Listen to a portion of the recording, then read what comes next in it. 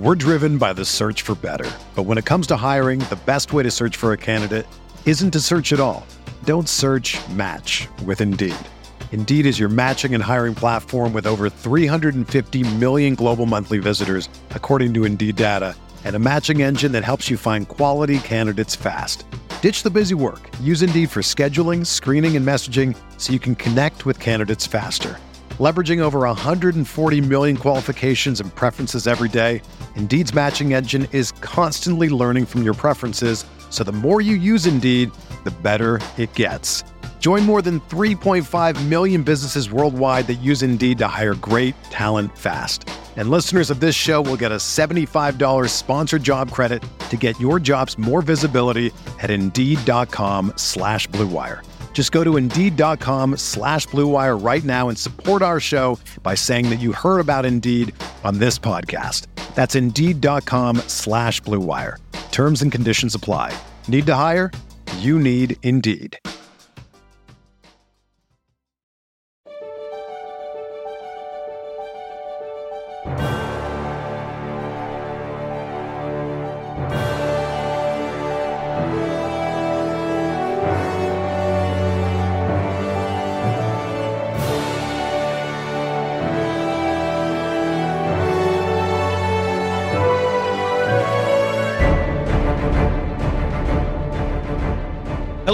Welcome to another bonus edition of Final Review, our reactions to the 94th and final Academy Awards. Although after a ratings boost from last night, maybe this is a sign of good things to come from the Academy Awards.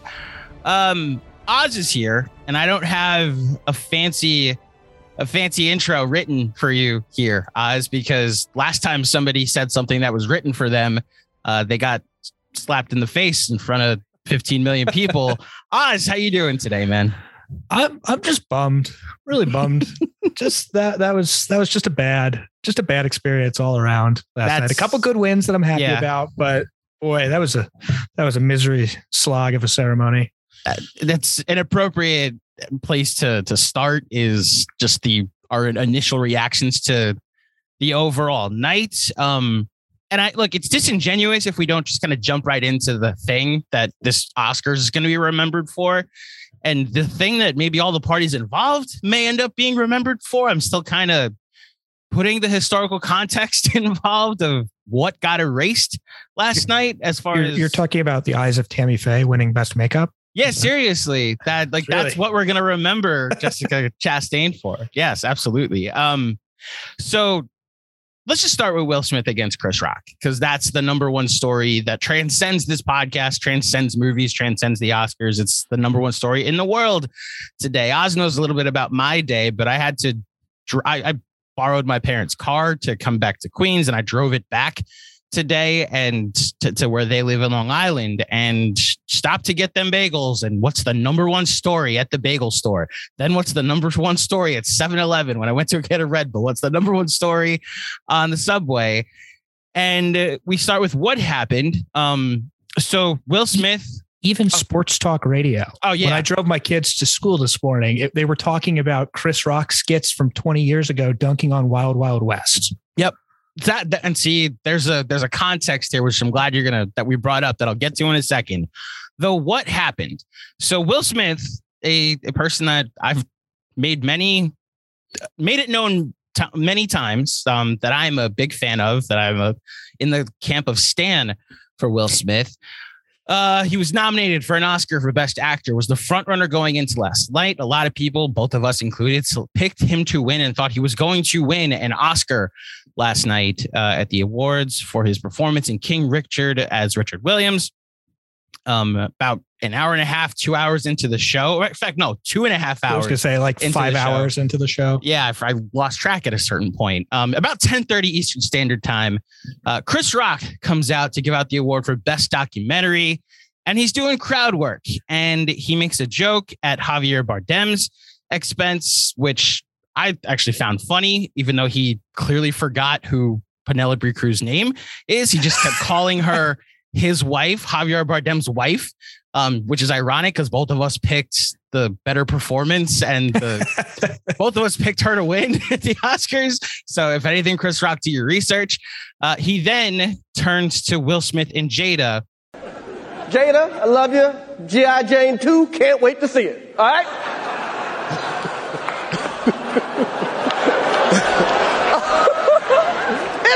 That was a nice one. Okay. I'm out here. Richard. Oh, wow. Wow. Will Smith just smacked the shit out of me. Keep my wife's name out your fucking mouth. Wow, dude. Yes. It was a G.I. Jane jump. Keep my wife's name out your fucking mouth! I'm going to, okay? Okay.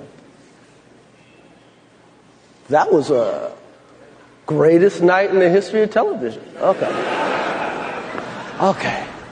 So did it hit you the same way it hit me, in the sense that order of events that you didn't know it was real until, holy shit, this is real? And what was your initial thoughts in the moment? Like, take me, like, we were in a group text throughout because of our Oscar pool. And how did it hit you as it was happening? I, like most people, thought it was a bit at first, and that they got a little R-rated in it, and that's why the sound cut out. But then they had that close-up shot of Will Smith kind of from the side, and you could tell that was not a man yelling as part of the bit. That was a man who was genuinely angry. To be honest, I didn't quite understand what the extreme reaction came from, because he'd already, taken the brunt of a pretty rough joke earlier in the ceremony. And really, it was just kind of a bummer that this is what the Oscars are reduced to. I mean, I guess the upshot is, hey, the ratings are up, and we can attribute some of that to this shit show. And more people have talked about the Oscars on Twitter than ever before, and whatever else. But just a bummer. Like, that was supposed to be Will Smith's coronation. It was supposed to be kind of his big iconic moment, and it's forever going to be associated with this. I don't think it's crazy to say that there's a universe where, at the end of Will Smith's career, when all is written about him, that this is one of the 2 or 3 things that comes up first. And that's crazy. Yeah. But the reaction just seems to be so extreme, and the spread of it so all encompassing, that I'm kind of bummed, because I don't stand Will Smith the way you do, but I think he's often quite a good actor. And I was happy that he was going to win this award, even if I would have picked differently with my own vote. Happy for him. I'm happy for him as sort of a career achievement award. And I am just sad that it all played out this way. Yeah. The keyword that I've been using over the last, at this point, 12, 15 hours since this happened, is disappointed. Not in him, though, which is a fascinating thing I'm trying to parse out myself, because, like, there's some context here that I'll go through in just a second, but I'm just, like, disappointed that he ruined his moment. Like, clearly knowing that he fucked up, and that this thing we all wanted, or at least that I really wanted, was to see Will Smith give an acceptance speech at the Oscars. And it was all tarnished because of something he did and a way he reacted to something. That Questlove, like, that was also his moment. Yep. And he had it ruined by this incident. You could see Questlove was like, I'm giving an acceptance speech after that just happened. And, like, this was supposed to be the Coda Oscars. Like, they were I don't think Troy Koster's moment's ruined, but, like, this could have been, like, the night that Coda won and went 3 for 3 and won Best Picture. And, like, it was a really cool thing that everybody was doing the sign language applause. Like, they knew because of the award race that they've been on, like, this is okay. We've been trained. This is how you applaud when you're with people when you're with the people that are deaf. And here you go. Like, this is a pretty great moment, and it's all overshadowed by the incident. And that's like the biggest takeaway I have. The Kotzer one bums me out in particular, because he's obviously been my favorite performance of the year since last January. Mm-hmm. And one that it was frankly deeply moving for me to see someone win about as organically as someone can win an award anymore in this day and age of campaigning and everything else. I'm bummed about it. I'll say it's probably not the most extreme thing that's happened in Oscar history. It's up there. Are you going to the Brando little feather? Yeah, the little feather. So when Marlon Brando won for The Godfather, he refused to go. Sent a representative of I think it's the Apache Nation. Yes. A woman named Shaseen Littlefeather who went up to accept the award on his behalf. And I guess they needed like 6 cops to stop John Wayne from like attacking her or something like that. Yep. And Clint Eastwood was being a prick the entire time. So, there have been streakers at the Oscars. Obviously we had the envelope gate 3 years ago now. There've been a lot of these sort of moments, but it's hard to think of one where it probably has changed the public's perception of a star in quite the same way as this one did. Well, so some context real quick. So Chris Rock, let me just go through some recent history. You mentioned him dunking on Wild Wild West. 2016 Oscars, he's the host. This is an infamous year because of the Oscars So White hashtag, in that all 20 of the nominees that year were white, like not even like it wasn't even just like a white and black thing. There was no person of color, no minority represented in the nominees that year. And Chris Rock was hosting, and Jada Pinkett Smith, who her husband Will was up for a concussion he was campaigning for and didn't get nominated. And she was saying on behalf of the other performances, as well as obviously her husband's, Chris Rock should boycott. I'm not going to the Oscars. No person of color should go to the Oscars. We should boycott this year. Jada got mad. Jada says she's not coming, protesting. I'm like, is she on a TV show? Jada's going to boycott the Oscars. Jada boycotting the Oscars is like me boycotting Rihanna's panties. I wasn't invited.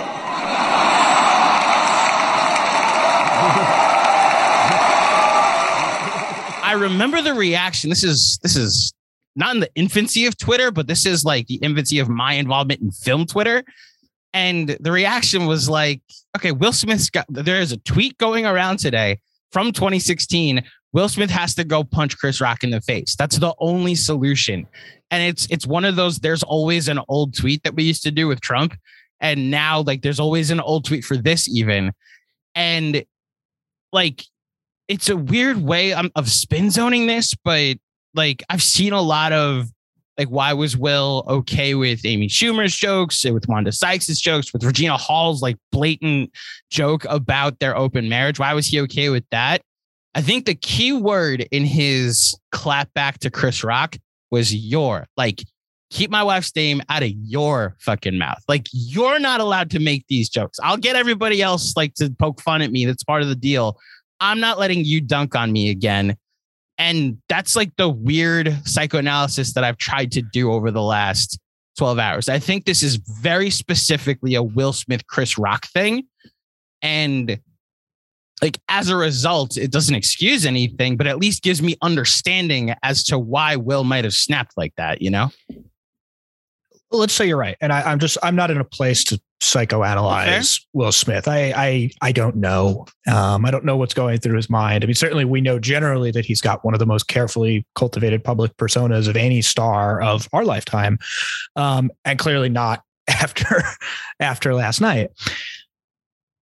I will say that if that's true, and if there is a personal animus towards Chris Rock and all of that, then I feel like he should be even more aware of what may be coming and to sort of mentally steel himself that you're going to be really mad when this happens, but there's a time and a place to deal with it. I'm not even saying he shouldn't confront Chris Rock or anything like that. Like, there's a conversation to be had there that's probably not going to be very pleasant for Chris Rock. That I understand. I get that. The way it was handled is not. Yeah. That. There was an opportunity after the show backstage to have a few words with Chris Rock that might not have been very cheery and could have addressed the exact same sentiment without this happening the way it did. And if there is a long held beef there. And I don't know if there is or isn't. There's certainly enough jokes that we can construct it sitting at home. I think you got to steel yourself even more if you know that that's what you're facing. Yeah. And that's, look, I want to make it clear as like the Will Smith stan of the pod. I'm not excusing anything. You can't do that. You just can't. And it's like this weird middle ground where I'm trying to, like, we've established this was wrong. I now need to find understanding as to why it happened. You know, can I tell you a story? Yes, please. So you're going to get to hear about high school Claudio first. Ooh, good. I'm pretty sure you've figured out how sarcastic I can be sometimes and how I'm always looking for the joke. Really? Yes, Oz. I figured out very early in life that I would not be able to impress women with my looks. So I decided I was going to impress them with my humor. It's not come look at me. It's I'm going to make you laugh. And it's like Rosina can tell you, everything we do, I look for the joke. I'm always trying to make her laugh. And that's just been my personality for the longest time. And for a while, as a kid, as a teenager in particular, that can lead to some smart ass behavior that I'm always looking for the joke, regardless of whose expense it's at. So I'm not going to say the person's real name. Let's call him Jimmy, one of my classmates. So Jimmy, let's say I think it was 9th or 10th grade. There was a running joke throughout the boys in my school, in my private school in Long Island, which I should say that for some context. Jimmy and I were the only two minorities, and he's black and I'm an all of the above mix here. So it's like a white school basically. And he's this running joke that we all put Jimmy's mom in everything. So like every your mama jokes it's not just the your mama, it's Jimmy's mom. And he just seemed to roll with the punches. He like was a good sport about it. It was like, haha. And the ones that hit, he like chuckled at, but he'd roll his eyes and just kind of never let it affect him.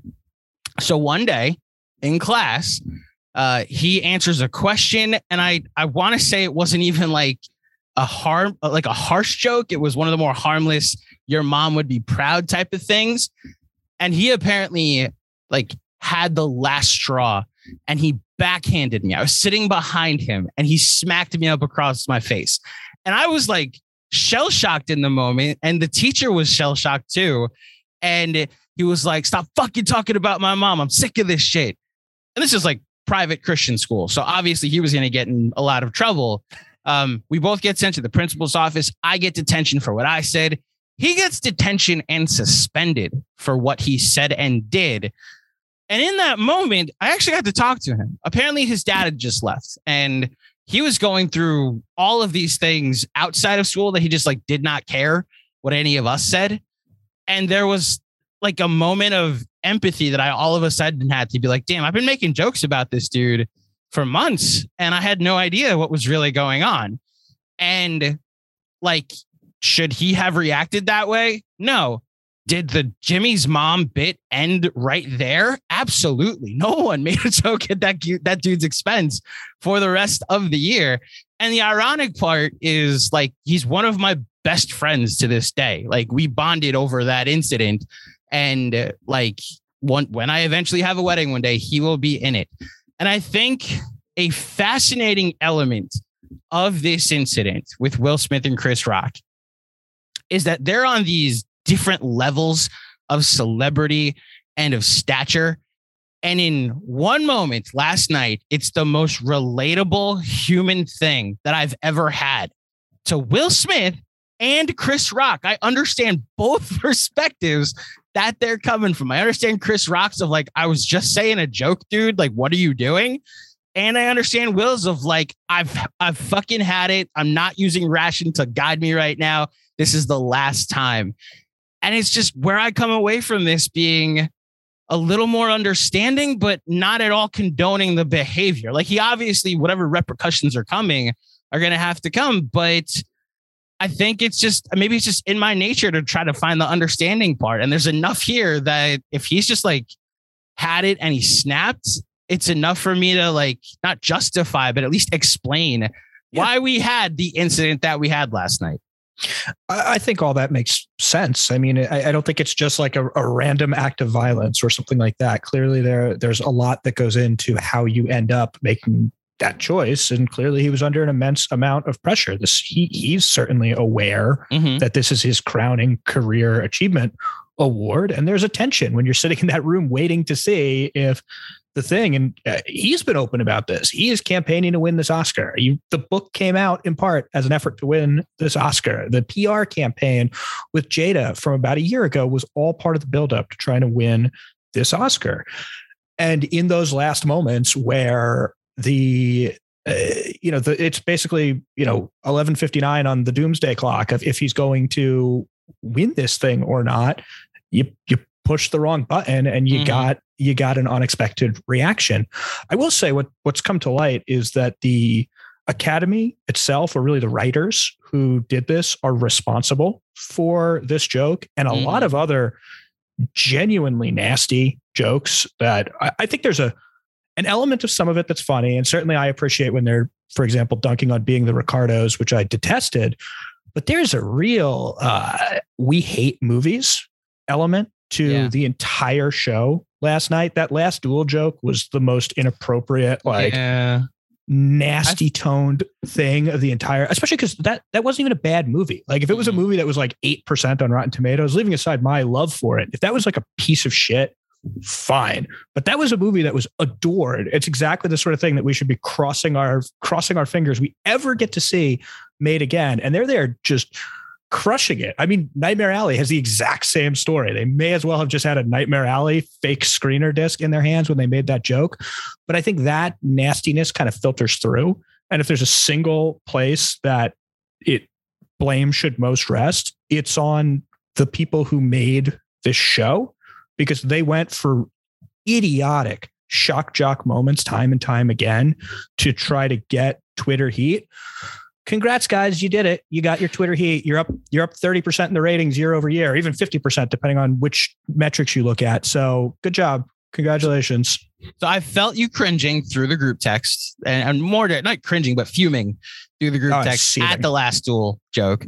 And I want to transition to the ceremony in just a second, but I just want to say one thing. My two least favorite words from it's like my reaction to the reaction today.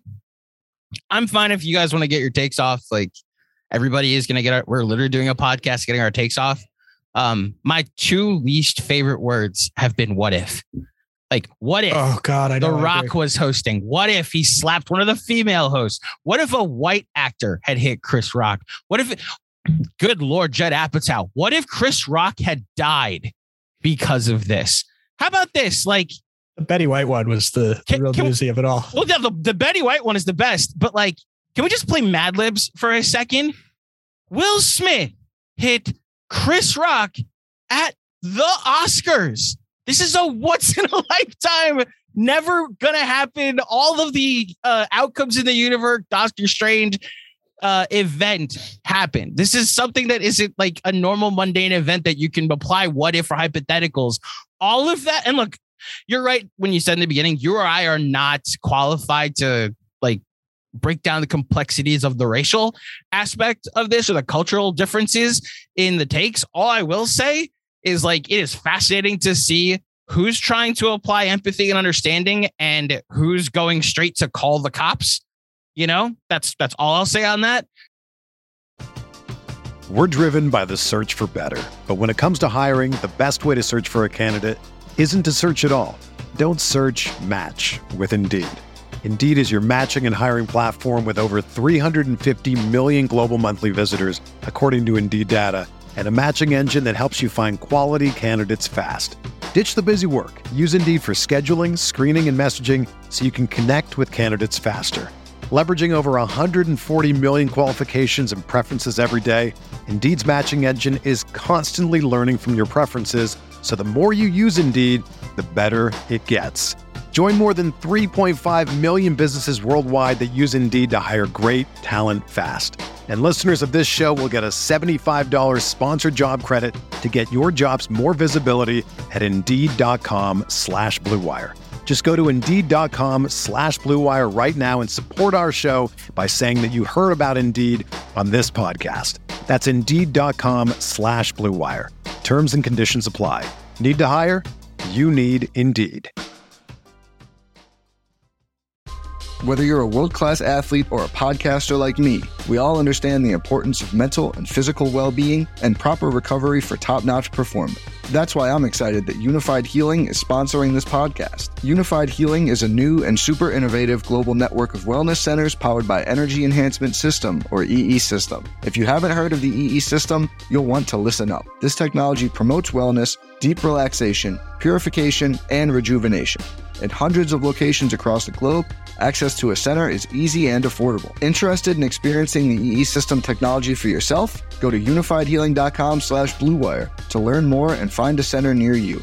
That's UNIFYDhealing.com/Blue Wire. No material or testimonials on the Unified Healing website are intended to be viewed as medical advice or a substitute for professional medical advice, diagnosis, or treatment. Always seek the advice of your physician or other qualified healthcare provider with any questions you may have regarding a medical condition or treatment and before undertaking a new healthcare regimen, including EE System. Did not know that this year was going to be the most exciting Oscars ever.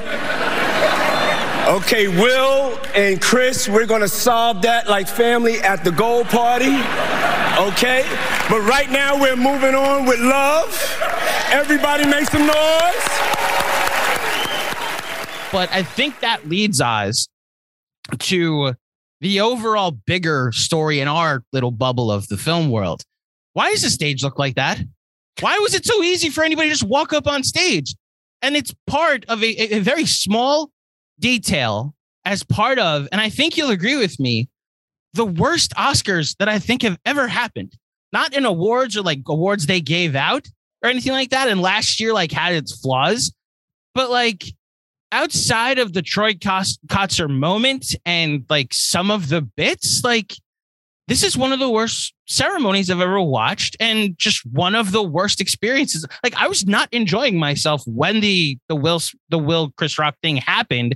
And then all of a sudden it just became that afterwards. And I like it's so very appropriate that these Oscars that did everything they could to try and attract the bigger audience, like you were saying.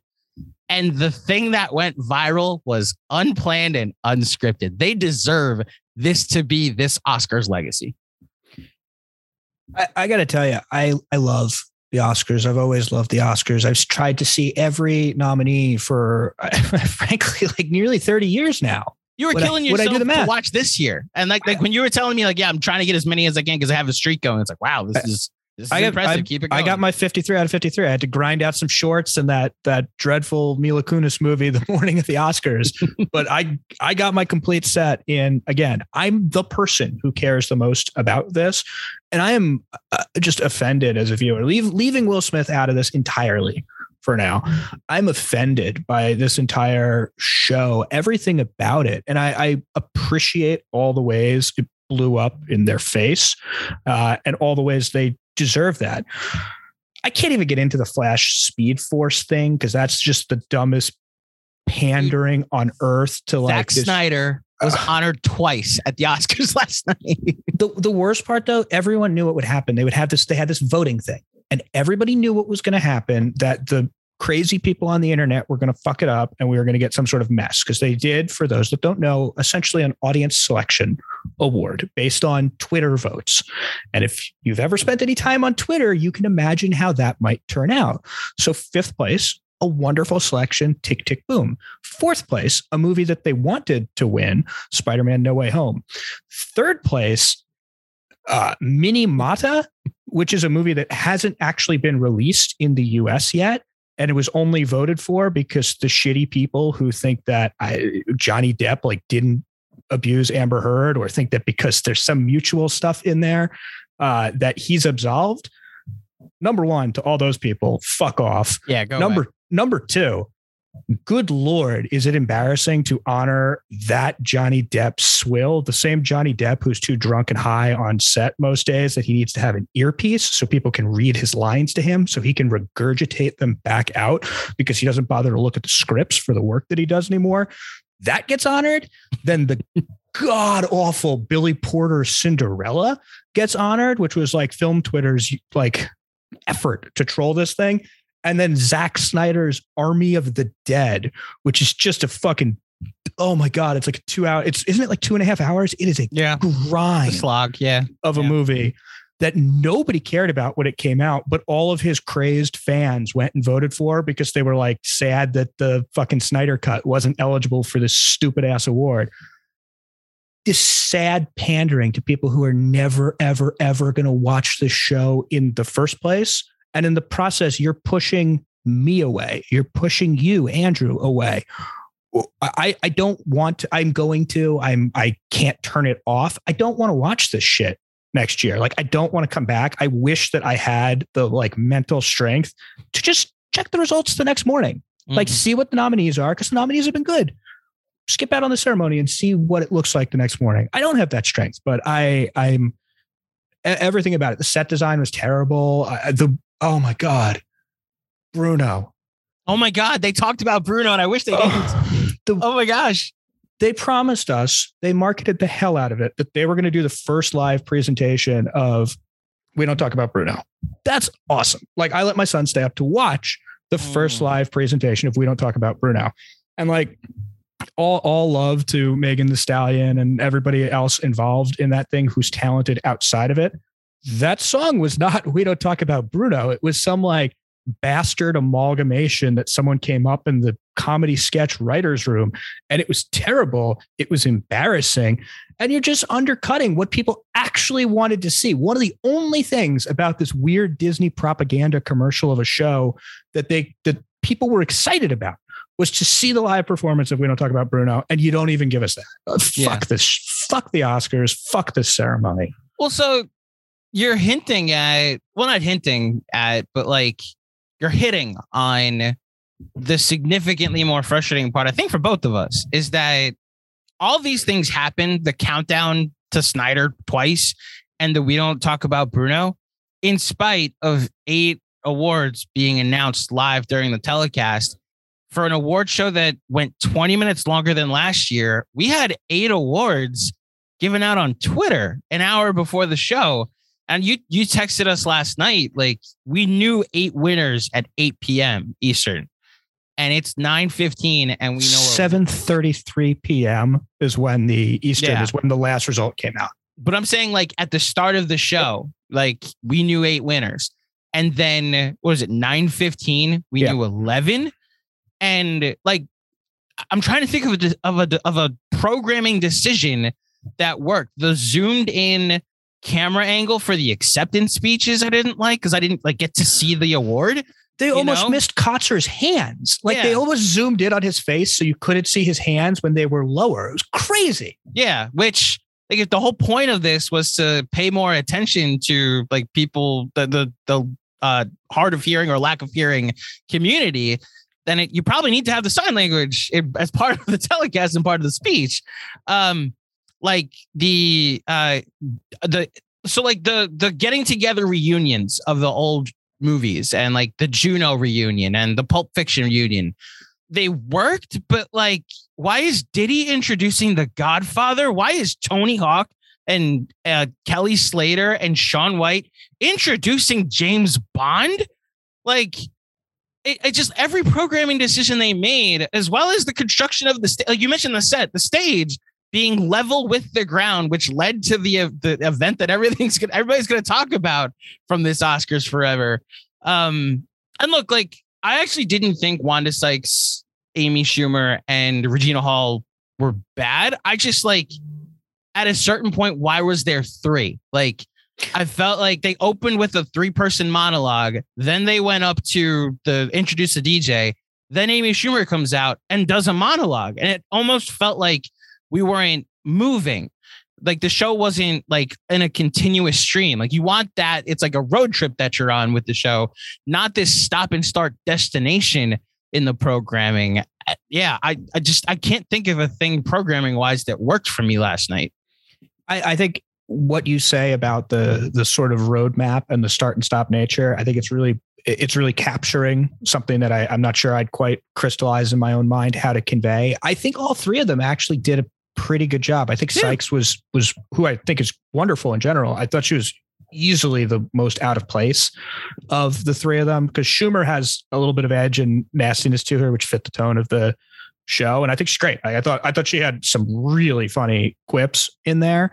I thought, and I know that this is, I don't know, people on Twitter seemed offended by it. I thought the Regina Hall bit with all the hot guys was pretty hilarious. I did until she like was legit feeling up Thanos. Momoa and Thanos. Yeah, Thanos, Aquaman and Thanos.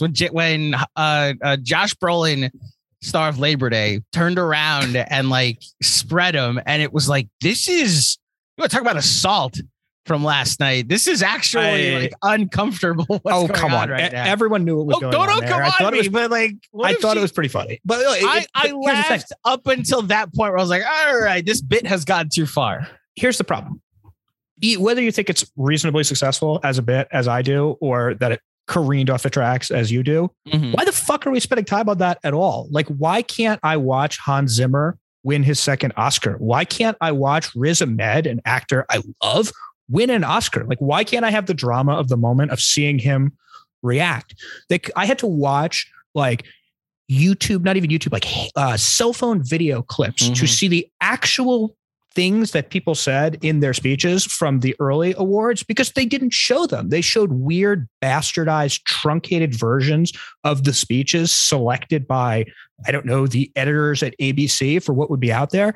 And in an even weirder thing, they're doing some like erasure of the like official things. The transcripts that they released to the media of the speeches are the edited versions that they aired on ABC, not even the actual speeches. And there's nothing to avoid. It's not even like anyone went up there and was like, fuck the Oscars for putting us on the pre-show, which a lot of them should have. Nobody did that. I mean, Hans Zimmer just didn't show up, so props to him. But it's crazy to me, the disrespect for film that the award show that's supposed to be about film has. So congrats, guys. You've become the Grammys. Good job.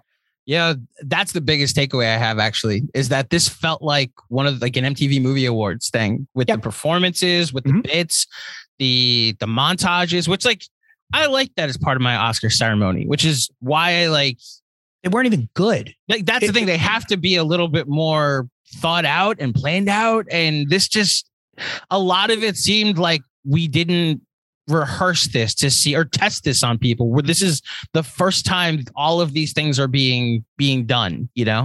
I'm lost at why they didn't get all the living Bonds to come out on stage instead of having a shitty monologue. Like, why not have Rami Malek, who later introduced the Bond song, introduce all of the Bonds who come out on stage, wave to the crowd, and then they introduce Billie Eilish and Phineas to play the No Time to Die song.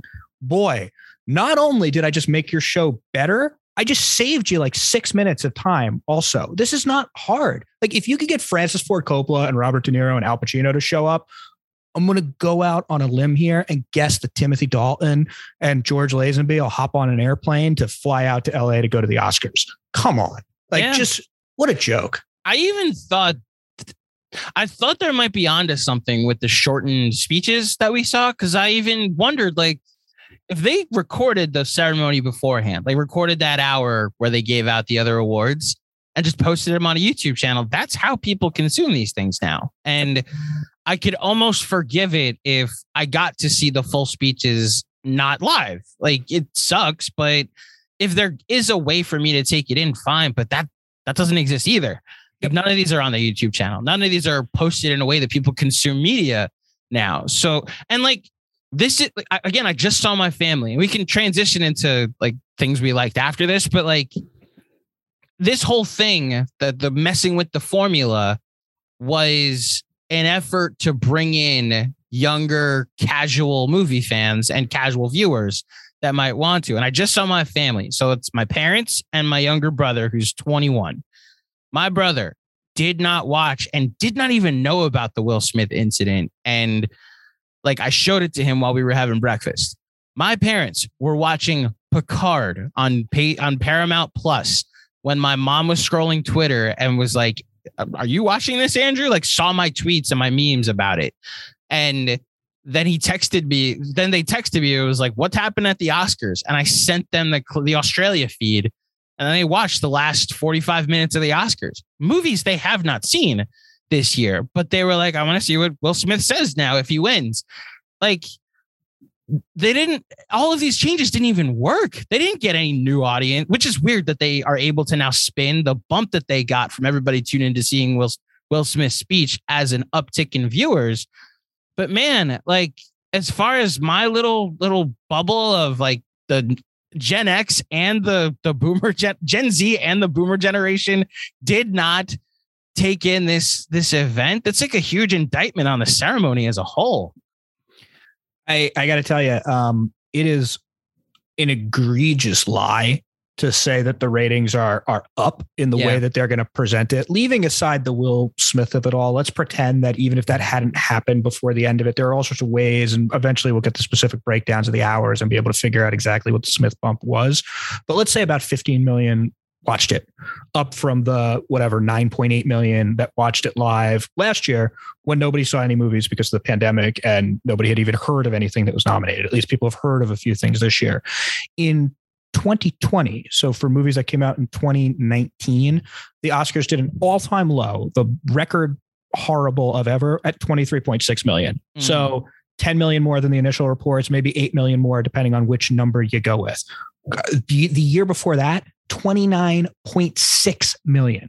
The death spiral hasn't stopped. If anything, last night was a dead cat bounce on a ceremony that needs to profoundly change if it's ever going to have relevance ever again. But I think the takeaway from last night, most of us are going to come back, the awards obsessives and everything, they're going to start bleeding away. Like the people who are a little less crazy than me, but still like to follow the Oscars, like to see what matters, they're going to leave next year because this was a deeply unpleasant ceremony. So as someone that, do you not like the changes that have been made to baseball over the past couple of years? I know you and I are big baseball fans, but like, do you like that?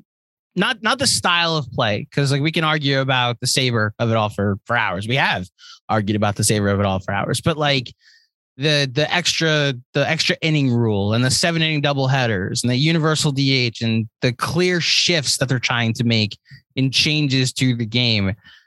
Like, I almost get the sense that they're being made, like, I actually don't mind half of them, but they're being made with the intention to bring in, similar to what the Oscars is doing, bring in people that we're never going to watch baseball anyway, you know? And it's the hardcore baseball fan that they're spitting in the face of. And I almost equate that to what's going on at the Oscars. It'd be like but this is even more of an extreme, because this would be like if you put on the World Series, an event that people all like at most people are going to watch as far as a baseball game is the World Series. And they like don't show you the first 4 innings, you know, it would be like if opening day, you can only follow it on Twitter. Yeah. But like, that's the thing that they do with like the game is on Facebook today. And it's like, who's Facebook in 2021? Like, what are we doing? And like, those are the different things that the Oscars are experimenting with that I don't see. Like, what was the plan to get more people to come in last night by polling Twitter, but by bringing it? Do you think the Snyderverse tuned in to see if it won, or did they were just like, oh, well, we were able to infect this ceremony. Look at our power. That's the Snyderverse didn't even tune in to watch the Snyder Cut. That's also true. Like, that's the thing I said to you last night. A movie not released in theaters won for best cheer moment. That is a thing that happened last night. Like, is that a fair equivalent though? Like the baseball nitpicking that's been done over the past couple of years? Yeah, you know, I think it's a sensible way to think of things. They're also, neither is willing to make the extreme moves that might actually make a difference. Like if baseball put in an extreme pitch clock, banned all, you know, basically made it so that baseball had the equivalent of a clock, and you knew that a game would be done in like 2 hours and 40 minutes, which they could force. No pitching changes, or any pitching changes, like a 60-second time limit, no stepping out of the box, or else it's an automatic ball. There are all sorts of things they could do to increase the pace of play that they don't do. Here's what the Oscars can do. Here's my solution. And this is extreme, but it's going to recognize a reality here, which is that viewers don't give a shit about who wins best cinematography. They just don't. I think those people should be recognized. I think those things are important. I care immensely about who wins best sound. It actually means something to me. But the average person doesn't. Not even the average person. Like the hardcore film goer doesn't care who wins best sound or best live action short or anything like that. Make it 2 nights. One night, air them back to back. One night, you do all the tech categories, all the below the line categories, and the main night, and we can totally be honest about it. There's going to be a Saturday ceremony and a Sunday ceremony. And maybe the Saturday ceremony will have a few less stars at it. Who cares? We're going to let those people talk for as long as they want, say whatever they want on the microphone. No one's going to play them off. And I can watch my like weird French editors talk about like their craft for as long as can amuse me. And then on Sunday, we do the Big 8 awards.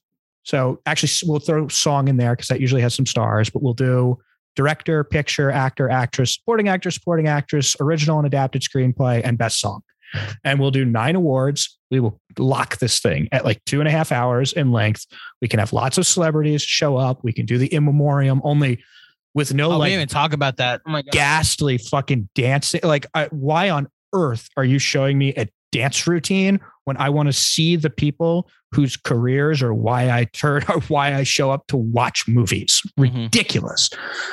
But do the in memoriam, do a little joke bit at the beginning of it. Don't talk about Jada Pinkett Smith in the joke bit. And we've now fixed it. We have a 2.5 hour show that appeals to the mass audience. And then we have a hardcore show the night before. Frankly, it's what WWE is doing with WrestleMania. They're having a 2-night thing with the more like casual friendly stuff is going to be on Sunday. The more like hardcore fan stuff is going to be on Saturday. That's fine. Like more people are going to watch on Sunday and there's plenty of stuff for people to watch on Saturday. My kid will be sitting in front of the TV for, 9 hours over 2 nights this weekend watching WrestleMania. Great.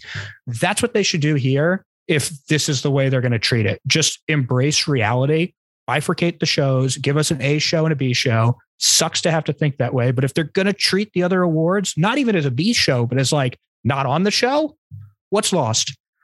I don't see what's lost. I've been wondering why they don't go to 2 nights. And like there was a thing that happened. It was a governor's award, right? On Saturday night where they gave out honorary Oscars. Denzel gave Samuel L. Jackson a Life Achievement Award. And we didn't get to see it. I saw it through cell phone footage. Like, why was that not televised? And that was like everybody dunking on it was like, yes, because this is not something people would have wanted to see on the telecast. Have that on Saturday night as part of your Oscar night 1. And then night 2, you flash back to it. Like, have an honorary Oscar on both nights. Andrew, you got a 45-second clip from Army of the Dead last night instead of seeing Samuel L. Jackson have the biggest moment of his career. It's ridiculous. It was ridiculous. It was a 45-second clip that in reality was like 20 seconds because it was Snyder, though. It was in slow motion, so it ended up being 45 seconds. This episode is brought to you by Shopify. Whether you're selling a little or a lot, Shopify helps you do your thing, however you cha-ching. From the launch your online shop stage, all the way to the we just hit 1 million orders stage. No matter what stage you're in, Shopify's there to help you grow. Sign up for a $1 per month trial period at shopify.com/special offer, all lowercase. That's shopify.com/special offer. When you need mealtime inspiration, it's worth shopping Kroger, where you'll find over 30,000 mouth-watering choices that excite your inner foodie. And no matter what tasty choice you make, you'll enjoy our everyday low prices, plus extra ways to save, like digital coupons worth over $600 each week. You can also save up to $1 off per gallon at the pump with fuel points. More savings and more inspiring flavors make shopping Kroger worth it every time. Kroger, fresh for everyone. Fuel restrictions apply. I just wanted to say that this is dedicated to the deaf community, the CODA community, and the disabled community. This is our moment. To my mom, my dad, and my brother Mark, they're not here today, but look at me now. I did it. I love you. Thank you. Having said all of this, can we talk about anything we liked about last night? You hinted at the Troy Kotsur speech. So let's just man to man real quick. Did you cry? Yes. No question about it. Everything about it was perfect. I thought that Yoon Jung, the grandma from Minari, was perfect in the way that she set it up. I think she had just the right emotion. I think she was trying to sign his name at the end there and clearly did the I love you as well. I thought he absolutely nailed it. Now, he's been killing it at the speech game all along. He's just incredibly expressive and clearly just an incredibly funny guy. But it also seems like everyone who's ever met him loves him. There's a video from the theater, the deaf theater that he's worked at for however many years, of all of the alumni like saying how much they adore him, which also brought a little dust into the old room for me. I love Troy Kotsur. I'm so happy he won. I'm so happy he gave that speech, which was fantastic. I just think that guy's the absolute best. You know what? Let me say one nice thing. They didn't play off the major awards. Aside from Hamaguchi, which was, I just think, downright racist in the way they played off Drive My Car. Yes. Okay, we'll finish, and then I have a counter, but it's not even that much of a defense. Are you gonna say? Well, it's the second time I get it because he held up the trophy and it seemed like he was ending the speech, but the first time. The first time, doesn't he say thank you very much? Which in their, like, the crowd applauds. I don't know that's what the he end said. of this. So I know that's how it came from him. But I also know that that's someone who's clearly not a native English speaker and clearly not overwhelmingly comfortable in English, in that he had a translator standing next to him taking notes of everything he said in case he needed help during the speech, which is fine. There's no shade in that. But to see that she's there to help him and not give him a moment to make sure that he's managed to compose and get out his thoughts is a choice. Yeah, but wasn't the band behind him? Wasn't the band behind him? What do you mean? So the band that played him off, basically, they're behind him, so they can't see what she's doing. And so if I remember, it's all on monitors. They don't get a pass for not being able to see it. There's a giant. They're under the stage, I think, and there's a giant screen, which is how they pace out what they're doing. That's a good correction then. So then I guess the way I saw it was super awkward. Don't get me wrong, but like, he says, thank you very much. They start playing and he's like, wait. And then he gives the same speech in his native language. So they were like, oh shit. Like, we thought you were done. We didn't realize this was coming, and didn't play him off. And then they like played him off early, but they didn't realize that like there was a different version of it wasn't coming. No, the second one is when I was more frustrated. For sure. He had two elements to it. I don't think it's much more of a, here's part one and part two. And I get it the second time because he raised the trophy up in the air. That's like a universal sign of my speech is done. So it's fine. I'm just frustrated about that because that guy's awesome. He made a hell of a film, and that's his moment. But it's also, it's not just that anyone who's been following this at all knows that was the big moment for a movie that was nominated, not just in Best Foreign Film, but in Best Picture, Best Director, and Best Screenplay. So this is a movie that was nominated in all the biggest categories, and this was their moment. You shouldn't be rushing that one at all. That one should get as much time as it wants. But I agree. To be fair, I thought they were just like, I thought it was more the awkwardness, not, I guess I didn't see the intentional part of them playing off, which is like, again, they don't get a pass for incompetence. Like 100% on the incompetence. I agree. They don't get a pass. I just I didn't think they were intentionally, regardless. I don't think it even matters if they were intentionally doing it. They were incompetent. You're right. So what else did you like? I thought Chastain gave a nice speech. I didn't care for that film or that role very much. I love her. I think she's usually one of the very best actresses alive. Didn't love that one, but whatever. I'm happy for her. She gave a really good speech. I thought that I will not be negative anymore. I thought that Sean Hayter's speech for winning for screenplay for Coda was quite lovely. And honestly, there weren't many other speeches because everything happened on the pre-show. I did not think the Coda Best Picture speech was very good from the producers. I wish they had let Sean Hayter handle that one too.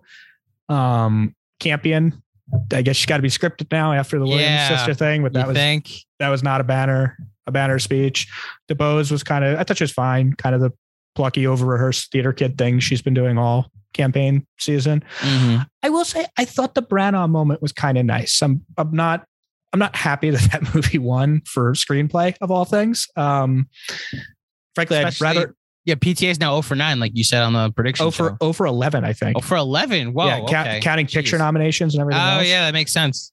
I will say that, Belfast was not my favorite of the screenplays this year, but I thought he gave a nice speech and it seemed like people were genuinely happy for him. And he's someone who's worked with an awful lot of folks in the industry over the years. So good for Branagh, but otherwise rough times.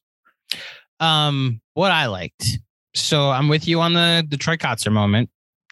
Coda winning Best Picture. Just the fact that happened is great. Especially just the tone in which people have been talking about this movie and dismissing it. And like, do I think it's the most well-made movie and like is peak cinema? Like, first of all, who cares? Like there's all of these family dramas from like the 80s that get brought up. Like, what's the difference between Coda and like Ordinary People or Kramer versus Kramer? Like, we have told stories about American families over and over again. This one happened to be a very unique version with a lot of heart that really touched people this year. So like, go ahead, go stare at the mountains if you want to. And like, that's the thing. We haven't really talked about Power of the Dog. I thought that movie was extremely well made. I got it. And I just like never want to watch it again. Like that. I don't want that to be my Best Picture winner. And there's too many, I think, as Best Picture winners. Although acknowledging, I think it's the better made film. I'm very okay with Coda being the representative of this year in movies. It's a weird thing that's happened. And I think it's because of the nastiness of some critics and the way that like film Twitter operates, that you get likes when you say extreme and pretentious things, and likes feel good. And look, I think Power of the Dog is an excellent film. Like you, I didn't quite adore it. I do want to revisit it. Obviously, I got it, but I do think there's a lot of nuance to it that will benefit from repeat viewings. It might go down as the best movie of the year when we have 20 years of perspective on it. But I don't think it's a bad thing at all for the movie that moved not just me, but a great many people more than any other this year. And that's Coda. Like, let me be clear. I think Licorice Pizza is a better made movie than Coda. I don't think it's very close. But Licorice Pizza didn't move me the way Coda did. Licorice Pizza didn't tap into something that I think, and maybe it's manipulation and I'm a sap, but whatever. I was deeply moved by Coda. I think that I've said it before. I'm sure I'll say it again. The scene in the pickup truck at the end of the movie is between Kotsur and Emilia Jones is the most moving thing that I saw in a movie, not just last year, but in years. So I'm pretty fucking happy that a movie that made me feel feelings won the Oscar this year. Like, the travesty would have been if something like, I don't know, King Richard, which I know you liked more than I did, but it's just like a stock sports movie. That's not a Best Picture winner. Or like Don't Look Up, which became such like a nasty political football. Like, if something like those things won, that's where it's a bummer. The people comparing this to Green Book are fucking idiots and disingenuous sacks of garbage. Man, each of them. This is like, at worst, this is like a kind-hearted, decent, like lovable movie at worst. And Green Book is not. The problems with Green Book are not that. Like, the people talking about Crash and things like that compared to Coda are all disingenuous fucks, and they can all screw off. But yeah, I just got to get all this off my chest. Get it out, man. Believe me, get it out. Yeah. Coda talk. But I think Coda is a good winner. I think it's a positive thing for the industry. I think it's good that all of those actors will have better careers after this.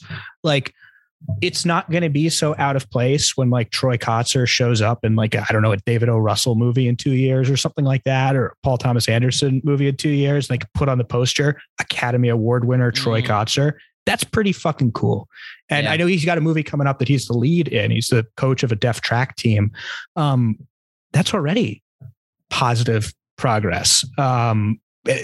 Because that guy had done like nothing other than stage work and like playing a Tusken Raider in The Mandalorian for the last decade. And now he's out the lead in a movie, and it's only going to get better from here. That's great.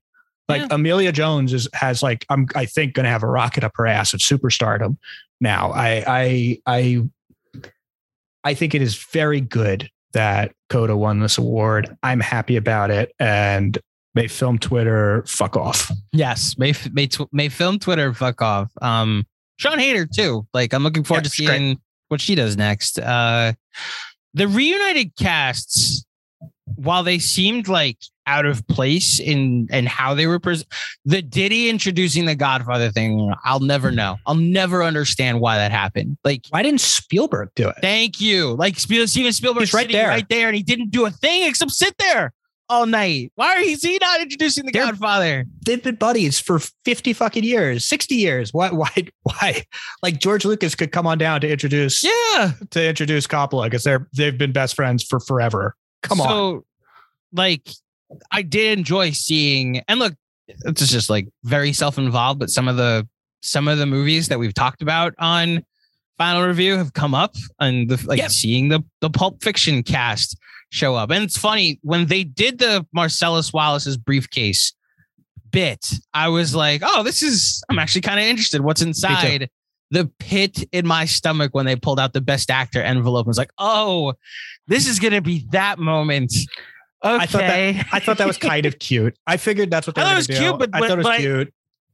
It adds, I think, to the disappointment in the night that's so much more like of a coronation, that what was inside Marcellus Wallace's briefcase is the thing that's going to give Will Smith an Oscar. And if it happens 20 minutes earlier, I know. It means something completely different. Look, again, I'm Sap, and I'm in the guy's camp, and I do think what he did was wrong, and half the takes I don't necessarily disagree with, but like, I did get choked up watching Will Smith get choked up at an Oscar. And like, that's the most complicated part about this, is that even after an inexcusable action, I still wanted to see the guy win an Oscar, and I still wanted to see the guy give an acceptance speech. And the complexities aside, I'm still able to be happy for him while acknowledging that's not at all what we're going to remember these Oscars for. Like, that he won his Oscar and gave a very emotional speech, you know? The last thing that I think, I will say this. I mentioned the hosts. In a vacuum, I liked all three of them. Like, I liked Regina Hall and the job she did, Amy Schumer, Wanda Sykes. I didn't like the fact that all three of them were there. I would have been okay with like a host, you know, that kind of a quarterback, a driver of the car, rather than them taking turns driving the car. But like, listen, I don't want to be like disrespectful, but I've just like never found Amy Schumer all that funny, and she was really funny last night. So that I think is the other thing. And I think the last big thing that I enjoyed was that, once again, in our Oscar pool, we lost. Oz. And why did I lose? I lost by one award, because I got convinced on our pod that Penelope Cruz was going to win Best Actress. And lo and behold, I switched the only thing I was convinced that I switched from our pod was Penelope Cruz for Best Actress. And I lost by one. In our Oscar. You would have, you lost yourself that tie. Yeah. Mm-hmm. Yes. I wonder why I was so good. Now, I will say this to defend you, because you were you defend things by trade. And like, you hopped on the Penelope Cruz bandwagon at plus 3,300, and on Oscar morning, it was plus 250. And it was like, all right, these odds are doing a thing that you just kind of have to see where the movement's going.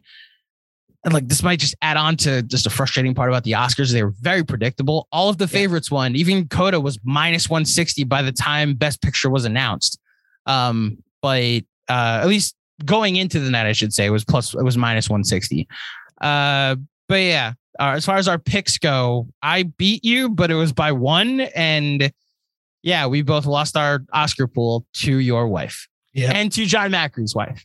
I will say that my wife, I think, got like a 6 out of 23 last year. Maybe it was a 7. So she came back strong with the, I don't know, what was it, like a 20 this year was the winning? 19. I had 18. She had 19. Yeah. She pulled a 19 and Dolores pulled a 19. So props to them for beating us again. Dolores, 19 out of 20 outside of the shorts, 0 for 3 on the shorts. There's a reason she wins our pool every year. I will say, like, I got one award wrong during the live broadcast. One award wrong, and it was the best actress. So during the live broadcast, the 8 in the beginning, I went 4 for 8, and then I got one wrong during the live broadcast. Regardless, that will still exist. The Oscar pool will still exist. Whether I actually care about the awards that decide, I might just treat it like fantasy football, where I set my lineup and then I like go off and that's I think the biggest worry about. That's a bummer way to think of it. That makes a lot of sense. Is that we just like do Oscar pools and then just tell me if I won the next day or tell me if I won on Monday at work, the one last positive thing I'll say, I've crushed this person all season because I really didn't like her movie. I think that Lady Gaga was put in an incredibly difficult situation at the end there. Like Liza Minnelli is a legend, but probably should not have been put in that situation. And I think that Lady Gaga showed genuine empathy and care in the way I think a hot mic picked up her leaning in and whispering, I got you. I got you through this. That I thought was really nice, and props to her, because it does seem like I don't like her accent in House of Gucci, but it does seem like she's a lovely person. And I thought that was, a little grace note of positivity to end a misery dirge of a ceremony on. Yeah, I think much like you, I was just very uncomfortable during that entire Best Picture announcement, and she made it less uncomfortable, which is a good on her. Last thing before we get out of here, I don't say resolved, because I just don't know. This incident's going to be in a take cycle for a while. I'm already kind of exhausted, but this is up there for like biggest thing that's happened that doesn't matter in a long time. Like I put as far like the Kanye Taylor Swift. I was thinking the Kanye Taylor Swift thing is that it's what it's the closest to. Yeah, because like the take cycle came out. The difference there is like there's no defense for what Kanye did. And at least there's understanding if you want to go down that road of like how Chris Rock has like lit the fire that led to Will eventually snapping. There was no like Kanye was just being a jackass in that moment, as Obama called it. So I thought about the Star is Born Bradley Cooper peeing himself scene as like, oh my God, it happened. It really happened. Another one I thought of, the wardrobe malfunction at the Super Bowl. Cause like, that's an event that's up there that transcends the world in which it happened in. Like that all of a sudden became bigger than the game going on. And this suddenly the fucking LAPD was contacted as a result of this. Really? It again, 2 Americas. Anyway, how do you see this all getting like, what's the next thing that happens that involves Will Smith and Chris Rock, as far as like, is there a world where in a way to move on from this, they're presenting together next year, or they're hosting next year, or they're giving out Best Picture? Will is clearly not going to present next year. It's a fun joke that's been going around on Twitter, but he's obviously not going to do that. I do think that there's a chance that they present together next year or something like that. I wouldn't be surprised if they're both on like Oprah or something like that. It's a good call, Oprah. To hash it out at some point in the next couple of months. I think we'll get a little apology cycle out of it, and then everyone will move on. And I think that this apology cycle will, not to be cynical about it, be rather well timed to the release of Will's next movie. So, well, okay. You want to talk about some timing? The conspiracy of Is This Real? So Chris Rock's about to go on tour for his next special. And you mentioned Will has like the movie Emancipation coming out next year. And like Red Table Talk is a thing, like they could literally just go on live on Facebook tomorrow and talk about what just happened. I don't know. There's the all publicity is like Chris Rock does have a year's worth of material now from his jokes. I'm not saying at all last night was staged. I'm just like, as a transition, well, I mean, you do have something to move on to if you'd like. I guess the overall question I had, which we answered, was like, when's the next time we see Chris Rock and Will Smith publicly? And I think you nailed it. If it's together, it's going to be at the Oscars next year presenting together. Yep, I think that's right. Or some sort of sit down, big PR stunt sit down. Yeah. I got one for you. By the way, before we wrap, and it is. Yeah, what's up? I can't believe I'm going to do this. Yeah, go ahead. What's your pick for next year? What's your best picture pick? The bet? Oh, wow. So, okay.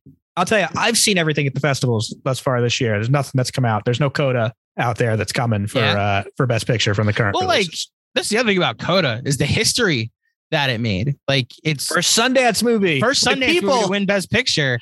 Is pretty amazing. So the Scorsese movie, what I do hope is that we do get, as much as like I know I'm about to say I hope 3 white guys get nominated for director, but like I do hope we get a situation where James Cameron, Steven Spielberg, and Martin Scorsese are nominated for best director next year. And then like I mean, I have to see what the rest of the field is, and then it's between those 3, you know. Yeah, I honestly, you're the better one to ask this question to. I'll go Avatar 2 is not winning a Oscar. I'll go Killers of the Flower Moon now, the Scorsese movie, and as I learn more about what else is coming out, I'll figure it out. What's your pick for right now? I like you am down to those 3 as the 3 obvious picks. I'm going to go Avatar 2. You think there's just a rumbling around it that's so strong that I think that Avatar 2 could do it. It's going to dominate the tech categories every bit as much as Dune did this year. I'm going to go with Avatar 2. So the times people doubt James Cameron or when he comes back strongest, I'm making the crazy call now and saying that Avatar, Undersea Adventure, whatever the hell it ends up being called, is our crazy town best picture winner next year. So the Harvey Weinstein movie, She Said, directed by a woman, Maria Schrader, I think is her name. And that could be I don't want to say upset pick, but that could be the like, this is important and personal and about something recent that Hollywood rewards. And then you have the Chazelle movie Babylon that I think the Chazelle movie is legit. Yeah. There's a David O. Russell movie that reunites him with Christian Bale. That's going to obviously have some heat. I don't think the Weinstein movie is going to make it. I think that's the sort of thing that I don't know what the budget is, but that seems like something that's going to win a Spirit Award. Like Bombshell, like it's going to go that route where it's I don't know all these people, but I don't think it's just fun as Bombshell. Okay. I think it's much more serious, which puts it more in a category like The Assistant, which was my number 1 movie 2 years ago, but is not something that is a real Oscar contender because it's a rough, miserable sit. I guess Spotlight's it. It was number 3, Oz. It was? Yeah, you had what's it? Well, it might have been 2. You had The Father was your number 1 last year. I thought I had The Assistant 1, Father 2. It was might have been 2, but Father was 1. I remember that pod. Huh. Yeah. All right. Well, top 2. There we go. 2, Close enough. Yeah. I don't retract my love for The Father. That movie is incredible. Look, we're talking about 2 amazing movies right now. The Father and The Assistant. I wouldn't discount the Olivia Wilde movie. What's it called? Don't Worry, Darling. Don't Worry, Darling. Yeah. With Harry Styles and a bunch of famous people. That I think could be a player. You want to talk about some takes? You have Ted Lasso dominating the Emmys, and then all of a sudden Olivia Wilde shows up with Harry Styles at the Oscars. Jeez, talk about uncomfortable. Okay, that's, by the way, that's the Oscars wants to get this right. Have Ted Lasso host the Oscars. Literally, Sudeikis, like go as Ted Lasso and host the Oscars. No one's gonna imagine. That's where you do a team up because he's good with the guy who plays Coach Beard. Have the 2 of them together. That'd be have perfect. the whole Richmond team like host the Oscars next year. There's your solution. My heart pick is Jordan Peele. Nope. But again, I need to see a Jordan Peele film before I actually declare whether or not it's going to be Oscar worthy. Okay. I think we've done the 2022 award season justice, this thing that just would not end. Oz, do you have anything you'd like to say before we wrap up? Thank God it's over. Thank God it's over. Indeed. You can check out all Oz's stuff at The Invention of Dreams. You can follow me and him on our respective Twitter accounts that are in the bio of this episode, but as well, Oz is at Oz on Movies, and I'm at Andrew J. Claudio _. You can find this podcast on iTunes, Google Play, Stitcher Radio, Spotify, and wherever you get your podcasts. If you're on iTunes, please give us a 5-star rating and a review. It is Godfather Week here at Final Review, so we'll be diving into that this week.